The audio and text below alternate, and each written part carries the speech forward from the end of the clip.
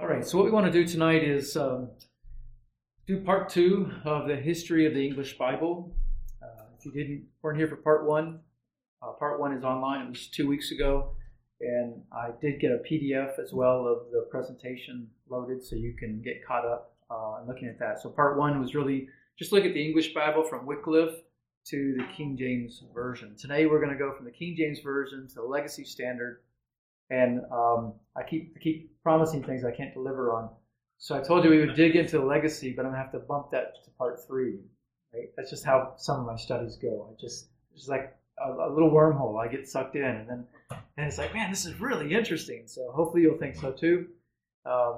We'll get to the legacy, but we won't get to the details of it. All right, we'll do that to give you an idea. So next Wednesday and the following Wednesday, Scott will do the Road Trip for Truth, so we'll be back on that the next 2 Wednesdays. So it'll be the Wednesday following that we'll do part three. Just give you an idea. He and I are kind of tag teaming things on Wednesdays, so let you know that. So this is what we're looking at. So we wanted to go from the King James Version to the Legacy Standard, and really, I'm not going to try to cover all the versions. There has been a plethora of English translations. And probably in part three, I'll talk more about some of the more modern translations. The main ones I'm going to mention tonight, especially in probably the second half of the presentation, are what are called kind of the Tyndale tradition. That they're faithful, they're reliable for the most part, and they would be classified in the Tyndale tradition. I mean, they're trying to adhere to the Word of God. They're trying to help English readers understand what the Word of God actually says. Right? Some are better translations than others. They're not all equal. But they're all trying to do the same thing with and mostly following the same kind of translation philosophy. So in part three, give you a little preview, I'll talk about translation philosophy, because there are different philosophies in translation, and not all translations are good translations. And they're on different places, all the way from overly literalistic, meaning so woodenly literalistic that they're hard to read, all the way to a paraphrase where you're not exactly sure whether that's the translator's ideas or whether that's God's words. Right? So that's the spectrum that we'll look at next time. I got a little chart to show you at the end. So let me see if I can get this working. There we go. So basically the King James was the king of Bibles for 250 years. And if you include even up to modern sales, the King James Version is still like the number one Bible out there as far as Bibles sold. Keep in mind that even if they're advertised as 1611 King James, they're not really 1611 King James, because all the Bibles were updated. The first original 1611 King James had lots of mistakes in it. I know some people would have struggles learning that, but it did. And so they didn't want to keep printing those, so they corrected them. There's like anywhere between 20,000 to 70,000 corrections, so somewhere in that range, right? So some of them were just small punctuation, and some of it's spelling and things like that. There are a lot of changes. So we're kind of going from the King James on up, and I'm going to spend a little time in a moment talking about some of the early American Bibles that really I hadn't learned much about, and I have found very fascinating. So in 1769, Dr. Benjamin Blaney completed his revision of the KJV Bible using Dr. Johnson's first edition of the 1755 printing of the Johnson Dictionary of the English Language. Now, what's important is you're seeing a maturing of a language. Right? There's actually a dictionary, proper spelling. Before this, you don't have it, and so as dictionaries, you're even going to see it in the. Oh yes, please close that. You're even going to see this even with American English. There's going to be a dictionary that comes down. It's going to help formalize some of the spellings and all that kind of stuff. So it's just a development of the language. So spelling, punctuation, grammar became standardized, making it possible to teach succeeding generations the fledgling language's establishment as an excellent spoken and written language communication for world commerce, education, and we see it today in the Lord's providence, the Lord has caused really the English language to be an international language. There are more international speakers of English than there are native speakers of English. So that's how international English has become, but it wasn't always that way. Blayney's 1769 revised Oxford edition of the 1611 contains 20,000 spelling and punctuation changes, over 400 wording changes made to the original 1611 to 1611. And nearly all KJV Bibles published between 1769 and today have these changes. So, at a very minimum, 20,000. And they're not major changes. Some of them are just spelling, but they are nonetheless changes from the 1611. And the only way to obtain a true unaltered 1611 is either to purchase an original pre-1769 printing or a less costly facsimile reproduction of the original. So this is, KJV became the most printed book in the history of the world, and the only book with 1 billion copies in print. So it really has reigned in a dominant size. And as we talked about last time, it's kind of ironic that so many ardent fundamentalists, and I don't mean that in a pejorative sense, I mean that in a good sense, they cling to the Word of God, yet they cling to a Bible that many consider to be a Catholic Bible, not a Protestant Bible. The Protestant Bible was the Geneva Bible for many, many, many years. That was the Bible that flowed from the Reformation. So again, I'm not knocking the King James Version. It's a solid translation. Okay, so the original 1611 would have much antiquated English that we would all have much difficulty trying to understand. So it's important that languages continue to update. Let me see if I can get my screen to. I need to stop just a minute.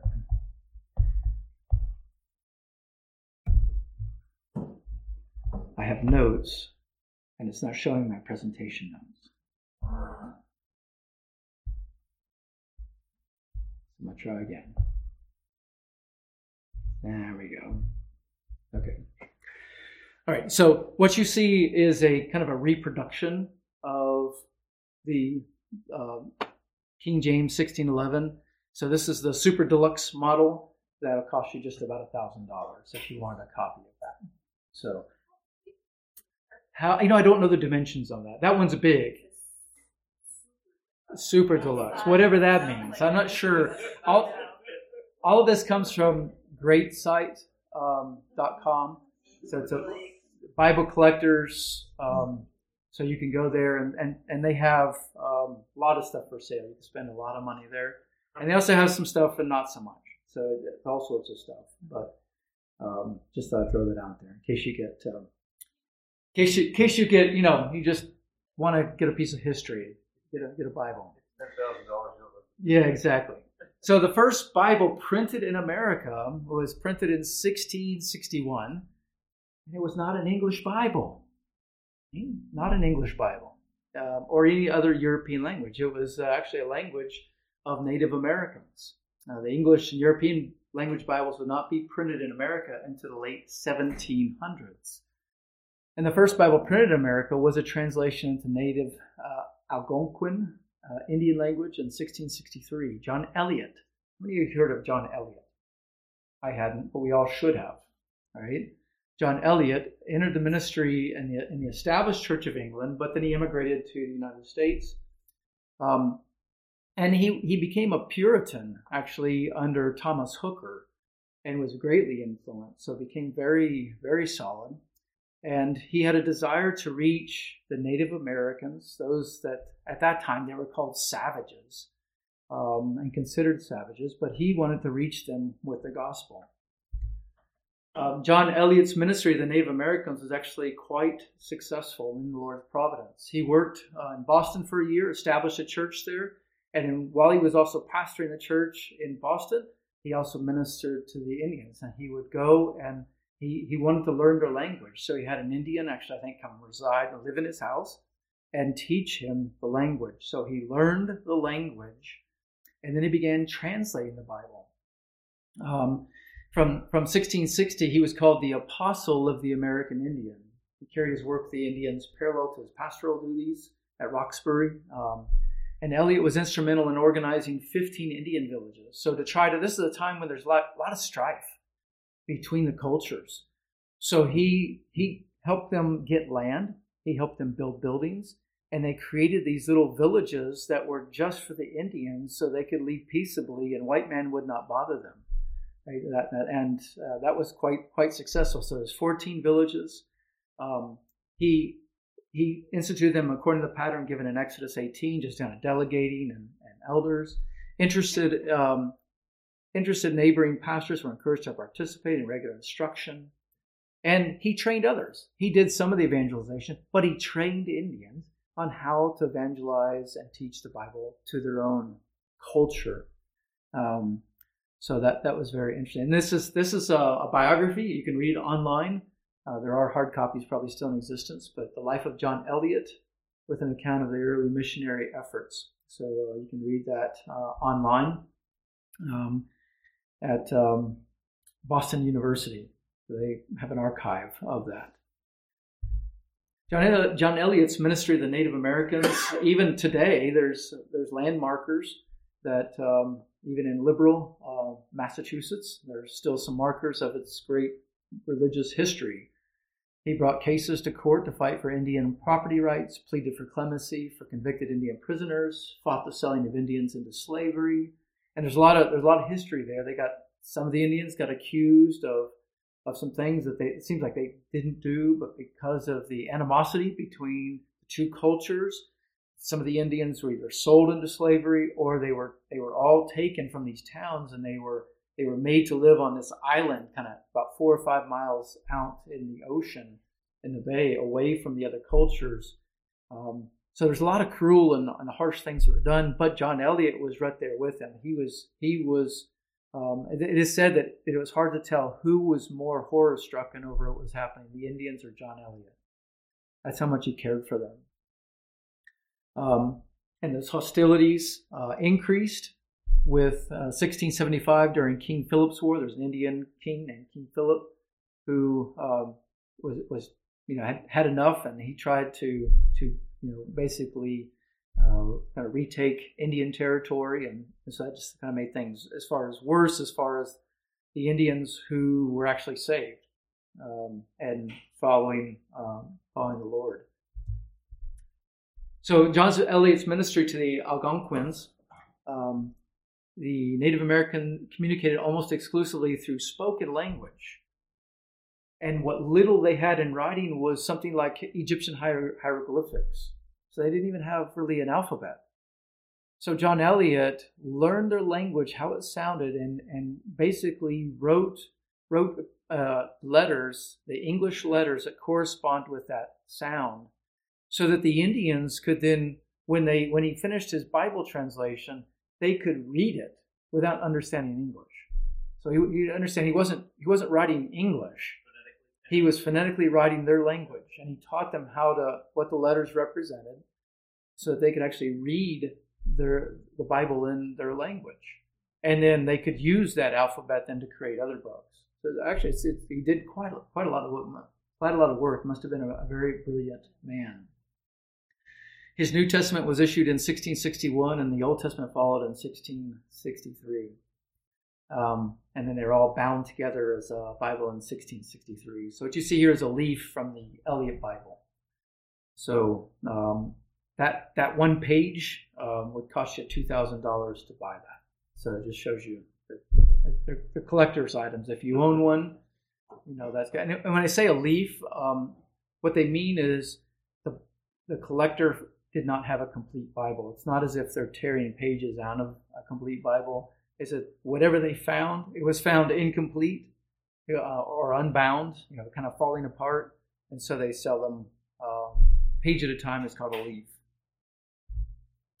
The first English Bible printed in America was printed by Robert Atkin in 1762, and it was a King James Version. Now, why? Just pause a minute. Why was it that there were no English versions translated earlier than this? Anybody have an idea? Think about U.S. history. What happened? Yeah, there was the British came. There was something called the Revolution, the War of Independence, right? So that date's significant because before that, it didn't make sense to print English Bibles in the United States because the Bibles could be printed much less expensively in England, right? And they were just simply imported. But then with the war, then there was an import tax. Things got really expensive. And they said, we got to start printing them ourselves.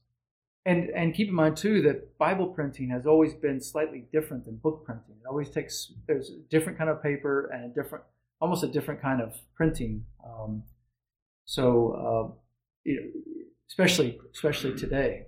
But anyway, it's kind of interesting that it wasn't until the war happened that we actually started printing English Bibles in the United States. So Robert Atkins' 1782 King James Version Bible was the only Bible ever authorized by the United States Congress. To that date, it's still the only Bible. Congress declared, and I quote, they highly approve of the pious and laudable understanding of Mr. Atkins as subservient to the interest of religion, as well as an instance in the progress of arts in his country. In addition, our founders continued, they recommended this edition of the Bible to the inhabitants of the United States.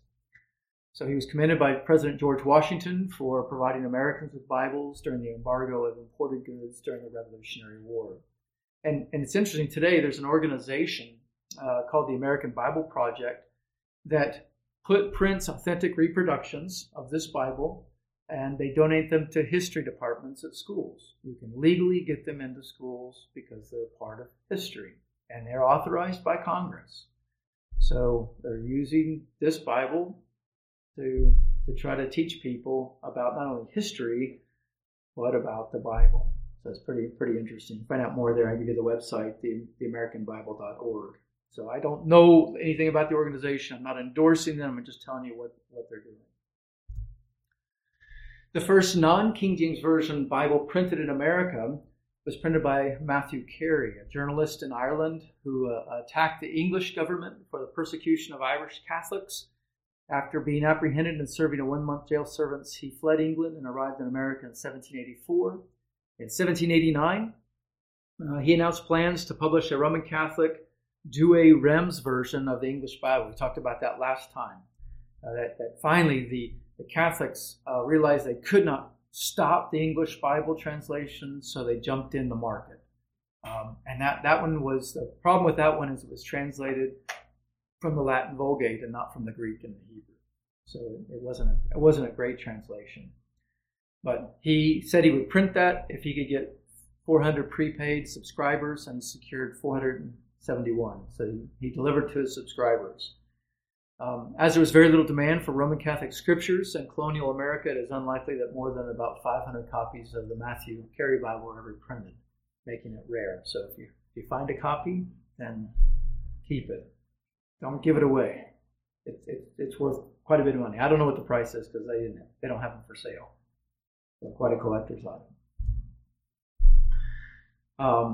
Now, it's kind of interesting in the Isaac Collins was the next printer of a Bible in 1791. He printed a King James Version by he was a Quaker, a native of Delaware, and he later moved to Trenton, New Jersey, where he was the printer for the state of New Jersey.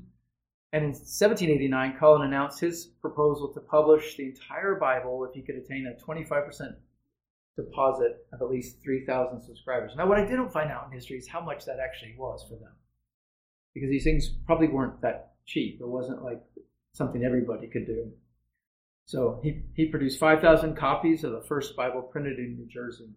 And due to its fairly large size and clear type, unlike the coat pocket American Bibles and New Testaments that had come before it, the 1791 Isaac Collins Bible became known as the first family Bible printed in America.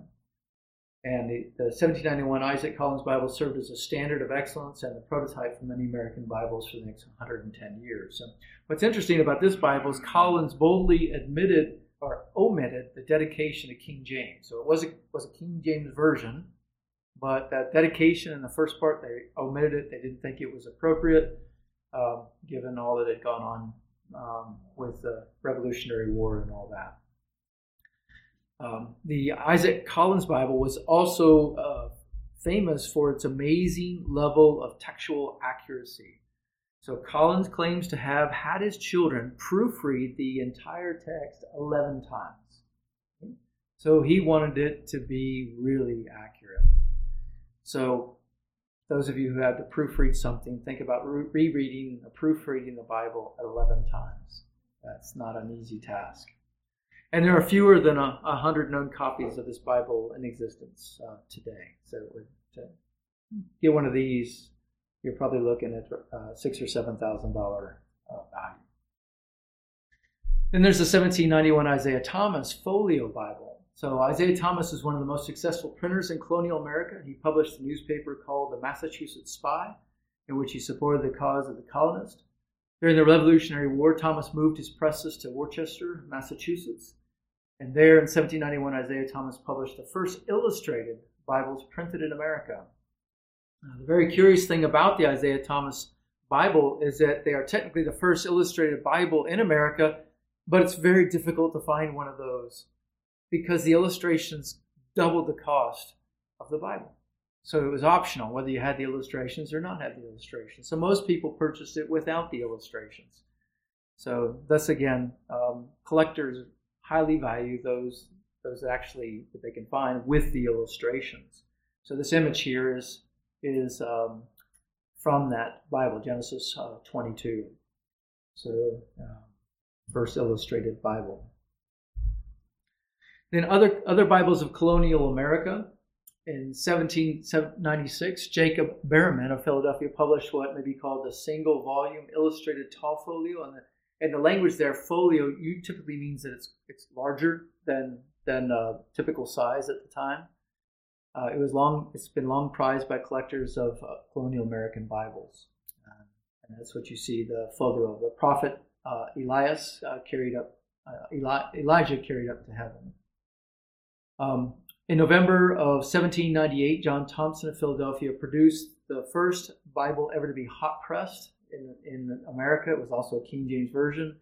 This printing technique helped to sear the ink clearly into the paper with heat, and the Thompson hot press Bible remains an extremely rare collector's item. Then there's the 1808 Thompson Bible. Charles Thompson was fascinated by the early Greek manuscripts of the New Testament and the Greek translation of the Old Testament called the Septuagint. He produced the first translation of the Septuagint in English. He also produced the first modern English translation of the New Testament in the Western Hemisphere and spent 20 years perfecting his translation. And then on September 12, 1808, in Philadelphia, Jane Aitken published Charles Thompson's translation of the Bible into modern English in 4 volumes, making her the first woman to ever print a Bible and the first publisher of a modern English Bible since the King James Version 2 centuries earlier. So there you see some Thompson Bibles that'll set you back about $14,000. So Jane Aitken was the daughter of the famous Robert Aitken, who was also a publisher of Bible that we talked about just a few moments ago. And it's kind of interesting that Charles Thompson was actually the secretary to the United States Congress from 1774 to 1789, and he resigned to pursue his scholarly studies and translating the Bible. Some other American Bible firsts. So there's lots we could go into, but just going to give a summary. So as America entered the 1800s, there were many more biblical printing milestones, including in 1800, the first Greek New Testament printed in America. In 1814, the first Hebrew Bible printed in America. 1815, the first French Bible. In 1824, the first Spanish Bible printed in America. Then 1883, you get Noah Webster's Modern English Bible. So it's kind of interesting with Noah Webster, produced a dictionary, which is by his name, that we still use today. But you wouldn't recognize it, or the company, I'm sure. So John Webster was a Christian. But shortly after he produced his dictionary, he produced his Bible translation. So that in 1833. But the public generally was already getting very loyal to the King James Version, so his translation never really took off. There was not much of a competition. Then in 1842, the first Bible printed for the blind. And then in 1843 and 46, they had several lavish illustrated American Bibles come out. Now, remember, you have the King James Version, 1611. They kind of like majorly updated in the 1700s, and then that carries through. So by 1885, that translation is pressing 150 years old and 200. You could say make a case of 200 years old. English language continues to change, so there was a need to update it. So the English decided to revise that and produce what's called the English Revised Version. And it would be the first English language Bible to gain popular acceptance as a post-King James Version modern English Bible. It's still considered, again, in the Tyndale tradition of English translations. The widespread popularity of this modern English translation brought with it another curious characteristics, the absence of the 14 apocryphal books. And so they are no longer there. And up until the 1880s, every Protestant Bible, and not just the Catholic Bibles, had 80 books, not the 66. So the other intertestamental books, written hundreds of years before Christ, are called the Apocrypha. Were part of virtually every printing of the Tyndale's Matthew Bible, the Great Bible, the Bishop's Bible, the Protestant Geneva Bible, and the King James Bible until the removal in the 1880s. So we'll talk, we'll talk a little bit about the Apocrypha in a minute. Now, do people like change? Lots of times, like when the change was, let's have the Bible in our language, they loved it. But people are creatures of habit, and once they have it, they kind of struggle with change. So there were times where after the English Revised Version came out, people struggled with some of the differences. And so, we're no different today than people were in Spurgeon's day. So Charles Spurgeon began using the English Revised Version and addressed his church, many people came with emotion-laden concerns. And now what's read in red there is directly a direct quote from him. Concerning the fact of the difference between the revised and the authorized versions, I would say that no Baptist should ever feel any honest attempt to produce the correct text, should ever fear any honest attempt to produce the correct text and an accurate interpretation of the Old and New Testaments. For many years, Baptists have insisted upon it that we ought to have the Word of God translated in the best possible manner, whether it would confirm certain religious opinions and practices or work against them. All we want is the exact mind of the Spirit, as far as we can get it.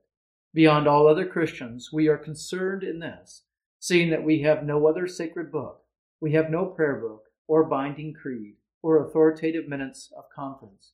We have nothing but the Bible, and we would have that as pure as we ever can get it. By the best and most honest scholarship that can be found, we desire that the common version may be purged of every blunder of transcribers or addition of human ignorance or human knowledge, so that the Word of God may come to us as it came from His own hand. So his really plea is that let the scholars do the work, let them be faithful. There have been progress, and even then they were seeing progress in translation in the manuscripts given, the Greek and the Hebrew manuscripts. So he's saying, don't freeze the translation. Let it improve. Let's let it get better, and let's use that, because if there's any human error in the older translation, well, we want to get that out of that. Right? So that's really his plea. Let's talk a little bit about the Apocrypha.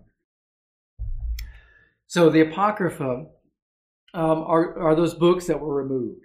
Right? So the canon is an officially accepted list of books, and the canon was determined by God and discovered by man. It's a different approach than the Catholic Church would tell you. So the Catholic Church claims it was given the authority to determine what's canon and what's not.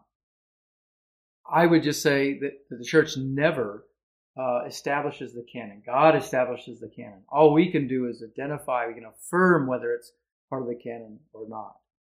Right? So the Roman Catholic Bible contains not only the 39 books of the Old Testament and the 27 books of the New Testament, but also the apocryphal books, Tobit, Judith, Wisdom, Ecclesiasticus, Baruch, and Maccabees. And there's multiple chapters of Maccabees, like Chronicles, right? Kings in the Bible. So problems with the Apocrypha. Number one, they contain historical and geographical errors, thus showing that they're not inspired. Two, they teach doctrines that are at variance with the other parts of Scripture. So, for example, 2 Maccabees teaches the efficacy of prayers and offerings for the dead. Ecclesiasticus teaches almsgiving makes atonement for sin and justifies cruelty to slaves. So there are multiple problems with the Apocrypha. So most significantly, Christ and the apostles never quote from the Apocrypha. They quote lots from the Old Testament, but not at all from the Apocrypha. And furthermore, they were never included in the Jewish canon. So if you study those that study the history of the Jewish scriptures, the Apocrypha were never part of that. They became part when they translated the scriptures into Greek. So that's the Septuagint. So the Septuagint includes these, but not the Hebrew scriptures. So these are what we call intertestamental books. So they're written after we call the 400 silent years, from Malachi to Matthew. There's nothing in your book. That's where these would fit in a Catholic Bible. Kind of interesting. So Jerome, you have if you study church history, you have Augustine and Jerome taking two different positions on the Apocrypha. Augustine considered these as scripture. Jerome said, well, there's some good things there, but they're not inspired. He didn't see them as scripture. So he didn't see that they were bad, but he also didn't see that they were scripture. So if we're going to fast forward a little bit, one of Jerome's followers, Nicholas of Lyria, influenced the well-known reformer Martin Luther. And so hence when Martin Luther is dealing with all this doctrine of sola scriptura and all that's going on in the battle of the Reformation, he had to grapple with, what do I do with the Apocrypha, with what some people consider to be scriptures, and if you believe those scriptures, they're at odds doctrinally with other parts of the scriptures, which one of the rules of Bible interpretation is scripture is never going to contradict scripture if we interpret it correctly. So anyway, fast forward, he decides, even Luther decides that they're not scripture, but they're not, he said they're worth reading. He did not remove them totally, but he said they're not scripture. And Calvin kind of followed suit with that. In fact, Luther said this. He said, these are the books that, though not esteemed like holy scriptures, are still both useful and good to read. And Calvin took much the same approach with the Apocrypha. Didn't remove them. Like I said, the Geneva Bible had them in there, but they didn't consider them to be scripture. So the Westminster Confession especially relegates the Apocrypha's usefulness to that of other human writings. So again, not scripture. They would see them as helpful, helping understand history. And that's basically what all the slide says. From a historical standpoint, the Apocrypha sheds light on two monumental events in the Second Temple Judaism, so the 400 silent years, the Hellenization crisis, and the Maccabean revolt. So the Maccabean revolt is when the Jews revolted against the Romans, and it tells us a lot of the history. It helps you understand why there was such animosity between the Romans and the Jews, even in Jesus' day. So all that is helpful, but again, it's not scripture. The Hellenization also helps us understand basically the spread of really the Greek language and the cultures. So much so that by Jesus' day, the Jews don't even speak Hebrew. So they're speaking some Aramaic and even Greek in many cases. So it helps us understand that. So all that to say is the Apocrypha is something that you can read it for yourself. You can look it up online, but it's not scripture, and but it does contain some things that are helpful to those who are trying to understand the history of that intertestamental period. Keep in mind, there are a lot of, if you broaden it out, there are a lot of books out there that claim to be scripture. So this is just a small snapshot that actually got included in the Latin Vulgate and is kind of propagated through in many different translations. Even though they saw it not as scripture, like Luther and Calvin, they were very hesitant to totally remove it, but they would say it's not scripture. But there are many other books, both in the Old Testament and in the New Testament times, that where people claimed something was scripture, but it turned out not to be so. Right? Yes, question. Are there other historical books that agree with the Apocrypha historical accounts? I think so. You're asking if there are other historical books that would agree with what the Apocrypha has written? Yes. But we don't have a lot of sources from that time period. So that's why it's so helpful, because there's not a lot that survived as far as what was recorded, even the means for recording, things like that. We just don't have a lot of information. So that's why it's so valuable. But I'm pretty sure there is. I'm not an expert on that time period. So kind of fast forward, you had the English Revised Version. Then look at when basically the English Revised Version didn't go so well with that name in America because of the Revolution. So they just kind of rebranded it. And also there are British sayings that are in the English Revised Version that don't communicate well in American English. So that they changed a few things, but it's essentially it's the same translation. I shouldn't say it's the same, but it's very close. It was widely accepted and embraced by churches throughout America, and for many decades it was the leading modern English version of the Bible. Again, it's in the Tyndale tradition of English translations. In a book written around 1967, Dr. Richard Clearwaters, and I didn't write this, I found this and read it. I really don't know this gentleman, but he is considered to be the fundamentalist. So, and he speaks very highly of the American Standard Version.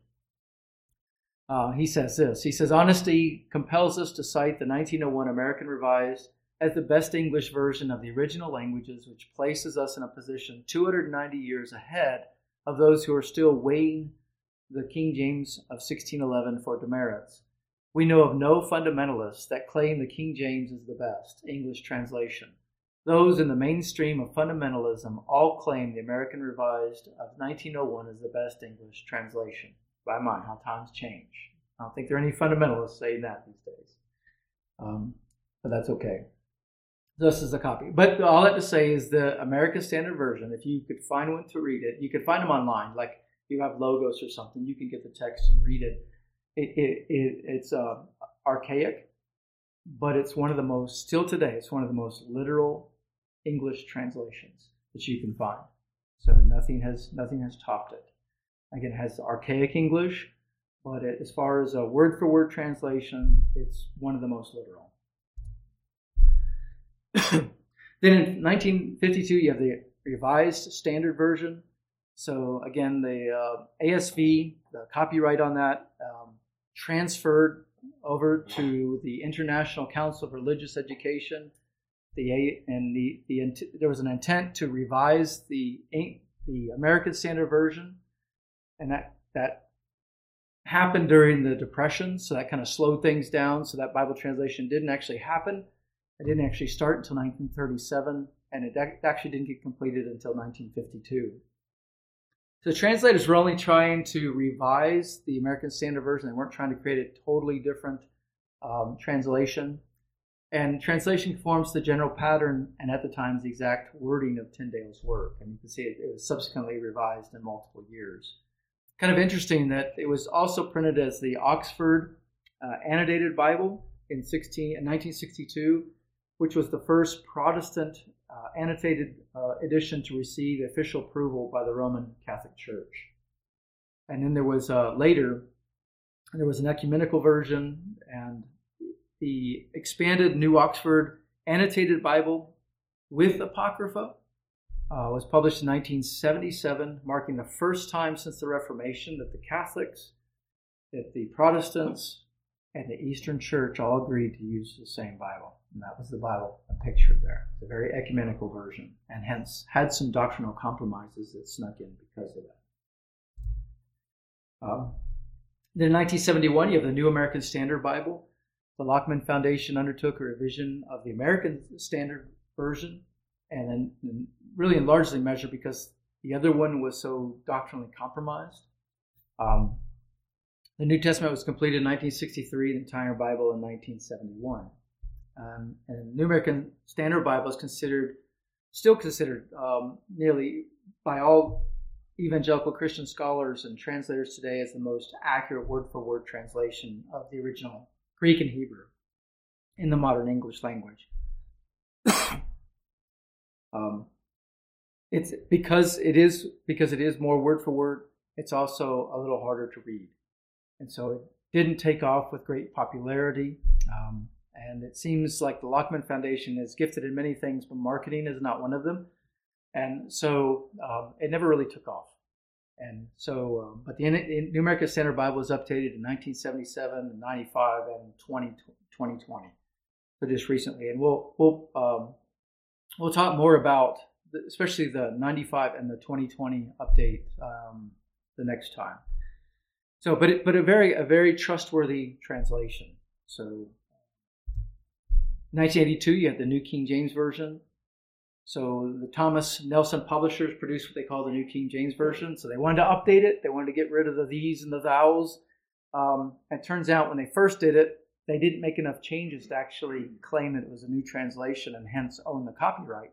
So they made enough changes where they could actually own the copyright to the New Americans, the New King James Version. Because keep in mind, the King James Version was copyrighted in England, but that copyright didn't apply in America. So that's why so many people could print New King James or King James Version Bibles without worrying about the copyright. Right? So it was back before the day of international trade laws and all that kind of stuff. So the Americans just did it, and we just stole the translation and used it, but couldn't do that with the New King James unless they made enough changes. So it's interesting. The MacArthur Study Bible was launched using the New King James Version text in 1997, and I always wondered why they did that, because MacArthur at the time preached from the New American Standard Bible, and it came down to a marketing decision. The New King James Version, although it never got as popular as the King James Version, the New King James Version had more market share than the New American Standard Bible, and so they wanted to market it to the most number of people possible to start with. So now you can get it in the New American Standard, you can get it in the ESV, which we'll talk about here in a minute. You can get it in various translations. 1989, you had the New Revised Standard Version. They just kind of keep rolling along. And again, this one is produced by the National Council of Churches of Christ. And anytime you have that National Council of Churches, you have to think there's a broad movement to try to bring some doctrinal, what they see is their doctrinal perspective to it, and that's what happens. So this retains some of the same theological problems of the RSV, which made it of limited use to those holding conservative doctrine, and that comes from chapter 4 of How to Choose a Bible Version by Dr. Robert Thomas. So it's a very beautiful book. I don't know if it's still in print or not. I've got a copy of it up here, but kind of walks you through how to choose a Bible version. And then in 1995, the NASB update kind of refined some of the differences between the ancient languages and current English by removing the old archaic English, such as these and thous, thys and thous. The sentences with and, lots of times there's words you'll see in the ASV and the original 1977 version of the NASB, that those ands, or the sentence begins with an and, that's removed. That does represent the Greek or the Hebrew, but they're removing it because in English we don't really start sentences that way. So they're just kind of going through with that. Punctuation and paragraphing were formatted. And in Dr. Thomas's opinion, the updated edition is not as literal a translation as the original NASB. Now, he might be a little biased because he was on the translation committee for the 1977 version. So just take that with a grain of salt. He's a wise man. He taught John MacArthur Greek. He taught at the Master's Seminary when I was still there. So he taught a long, long time, a very knowledgeable, very smart man. So my guess is he's right, but I'm just saying he might be biased. So. And then we have the 2001 English Standard Version.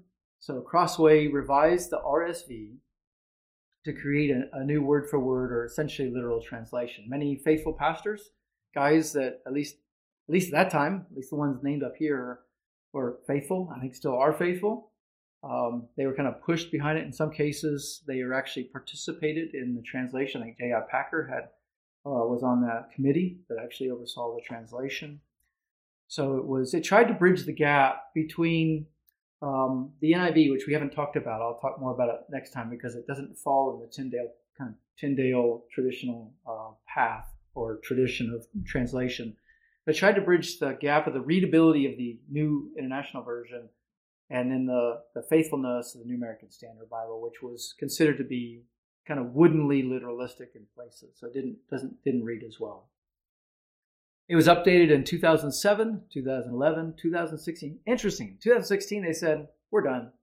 The translation committee voted to freeze the translation. It's just complete. It's done. And there was such an outcry from people that said, how can you do this? The English languages continue to change, that they reversed their decision.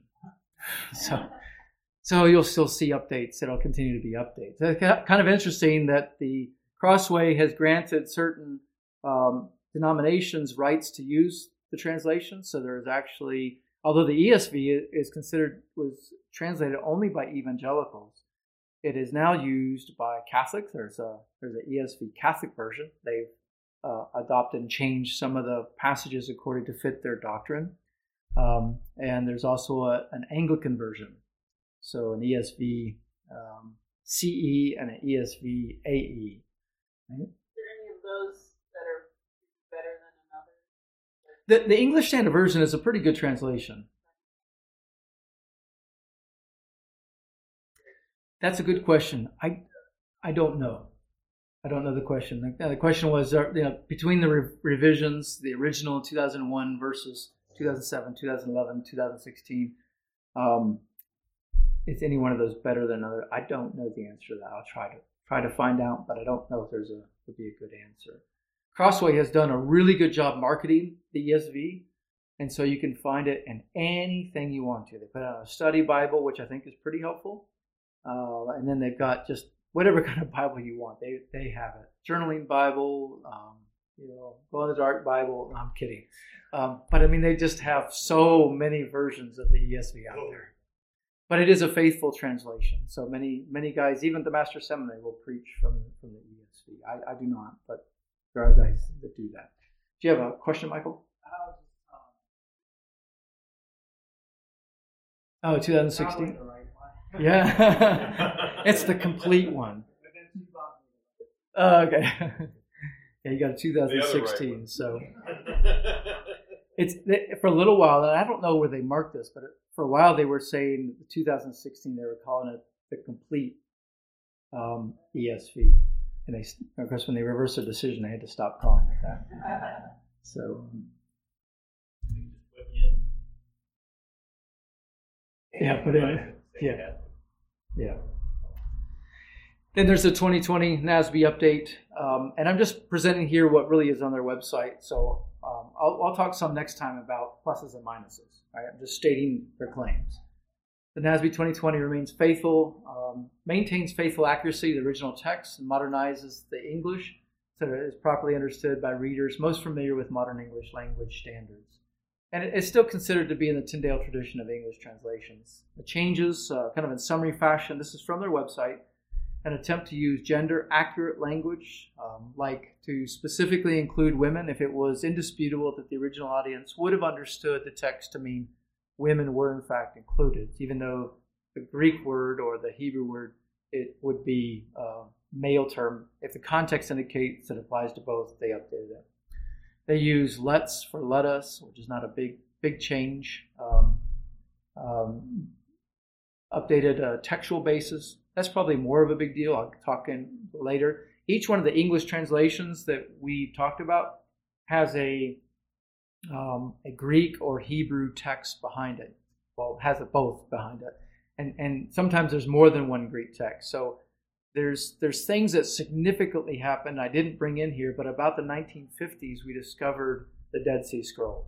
So a whole nother interesting story to themselves. But the Dead Sea Scrolls help shine some light on Greek manuscripts and Hebrew manuscripts, helping us to understand what were the older, more accurate manuscripts to use in Bible translation. So that's very significant. That impacts our English Bibles. Why our English Bible today, like an ESV, I'd say a NASB 95, a Legacy, why they are more accurate than the 1611 King James Version. So even though that King James Version is more poetic in that sense, the Bibles we have today are more accurate to what God actually said. And that's a good thing. That's because of this Dead Sea Scrolls in part, and other discoveries made with manuscripts as archaeologists discover these manuscripts. Another change was the most of the bracketed text, the footnotes. So if you ever notice the ending of Mark, I think it's John 8. There's certain portions where it's just there's a bracket that's included, but it says most manuscripts don't contain this text, so they take that and they move it to a footnote. That's probably the biggest noticeable change. That's really easy to notice. And then the 2021, I think it's actually 20. It was 2020. I think I got a mistake in my, but maybe 2021.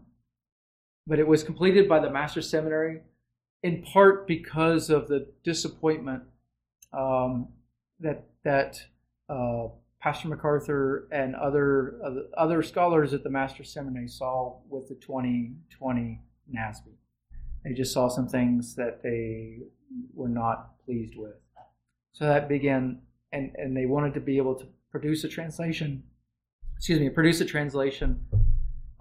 that actually translated some words accurately that haven't been in the English language, like doulos is slave.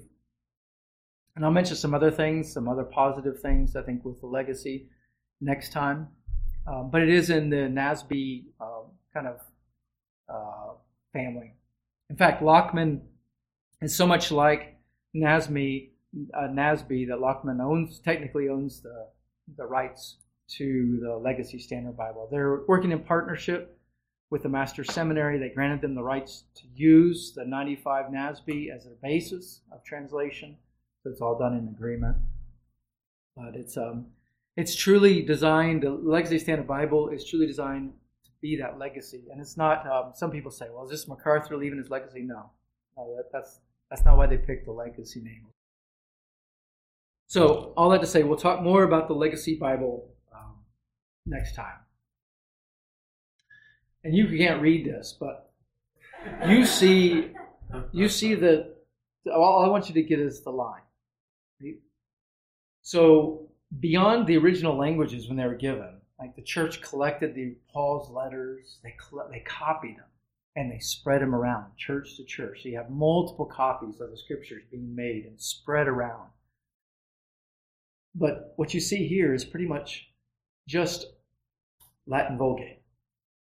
For 1,000 years, there's only one version of the Bible, the Latin Vulgate, and you don't speak or read Latin if you're the common person.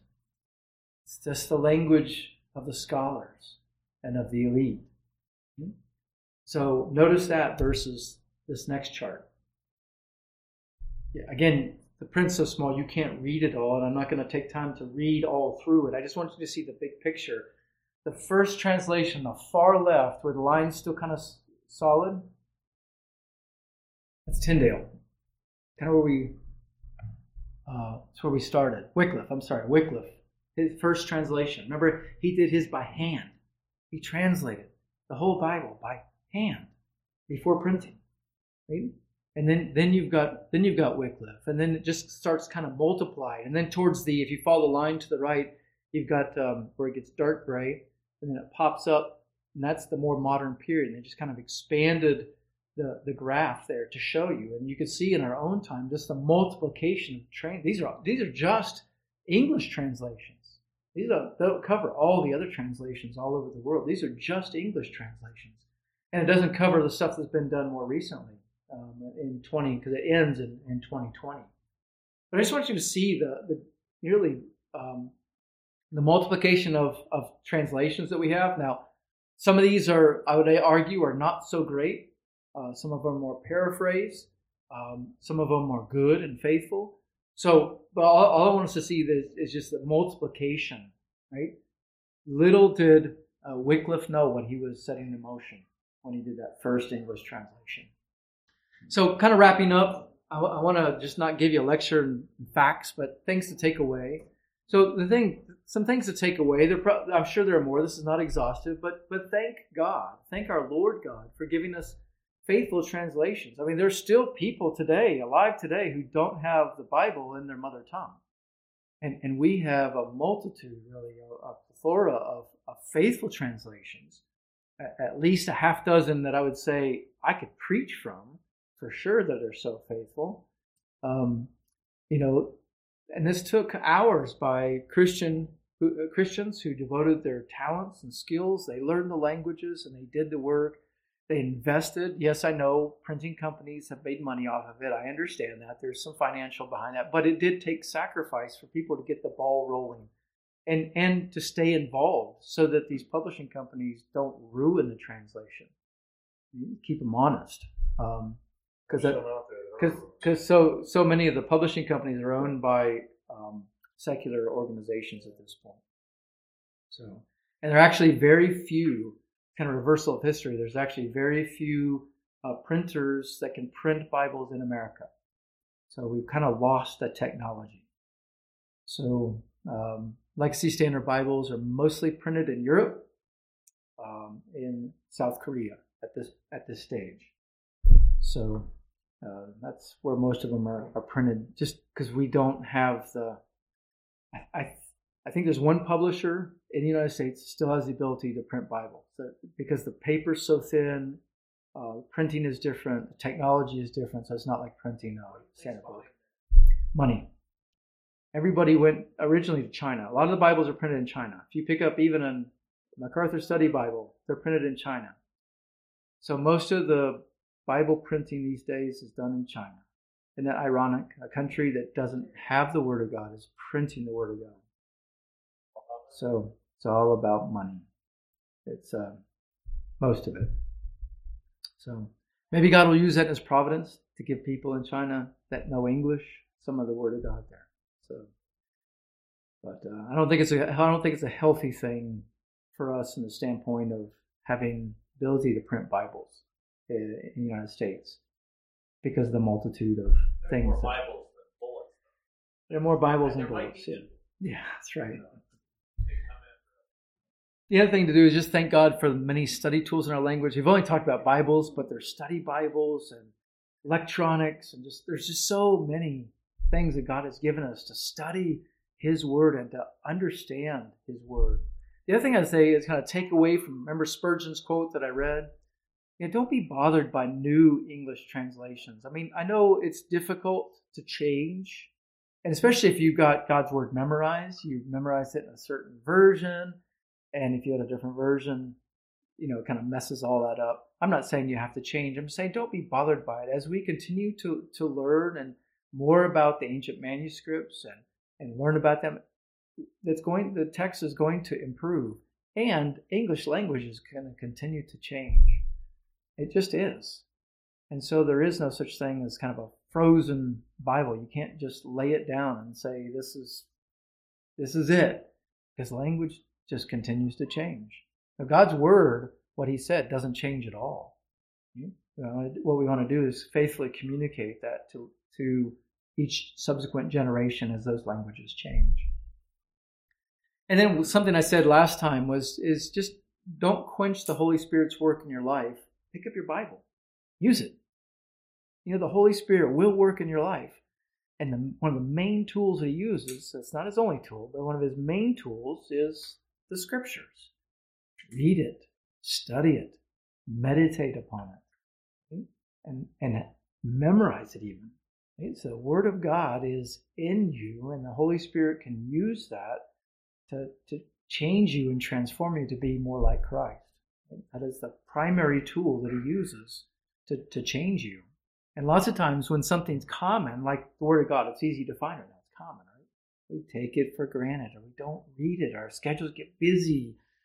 And so it's just an exhortation, a reminder to keep reading, be persistent, value that. Remember the people that died to give us our Bibles.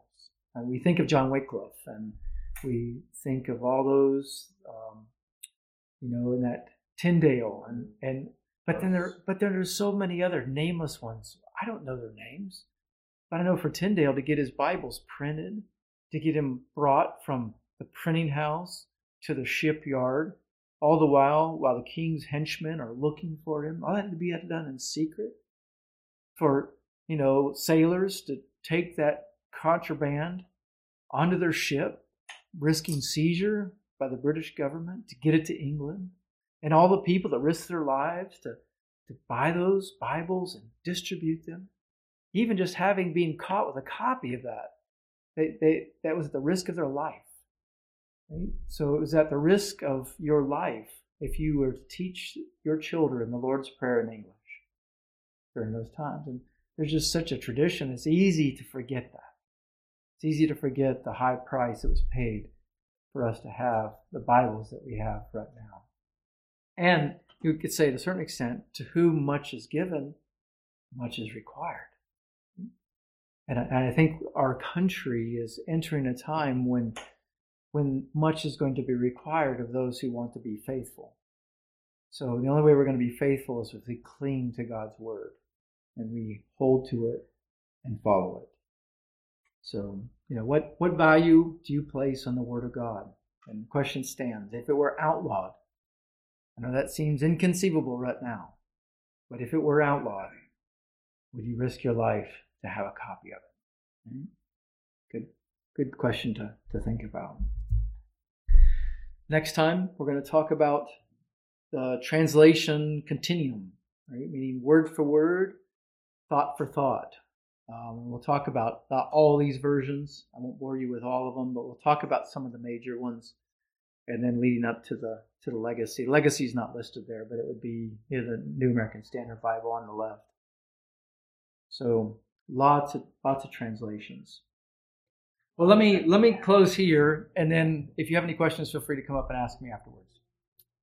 Our Lord, we do thank you for giving us your word, and your word in a language and so many translations. And Lord, I just pray that you would help us to be good stewards of what you have given to us. Help us to go and encourage one another and just to be faithful stewards of Christ. In your name we pray.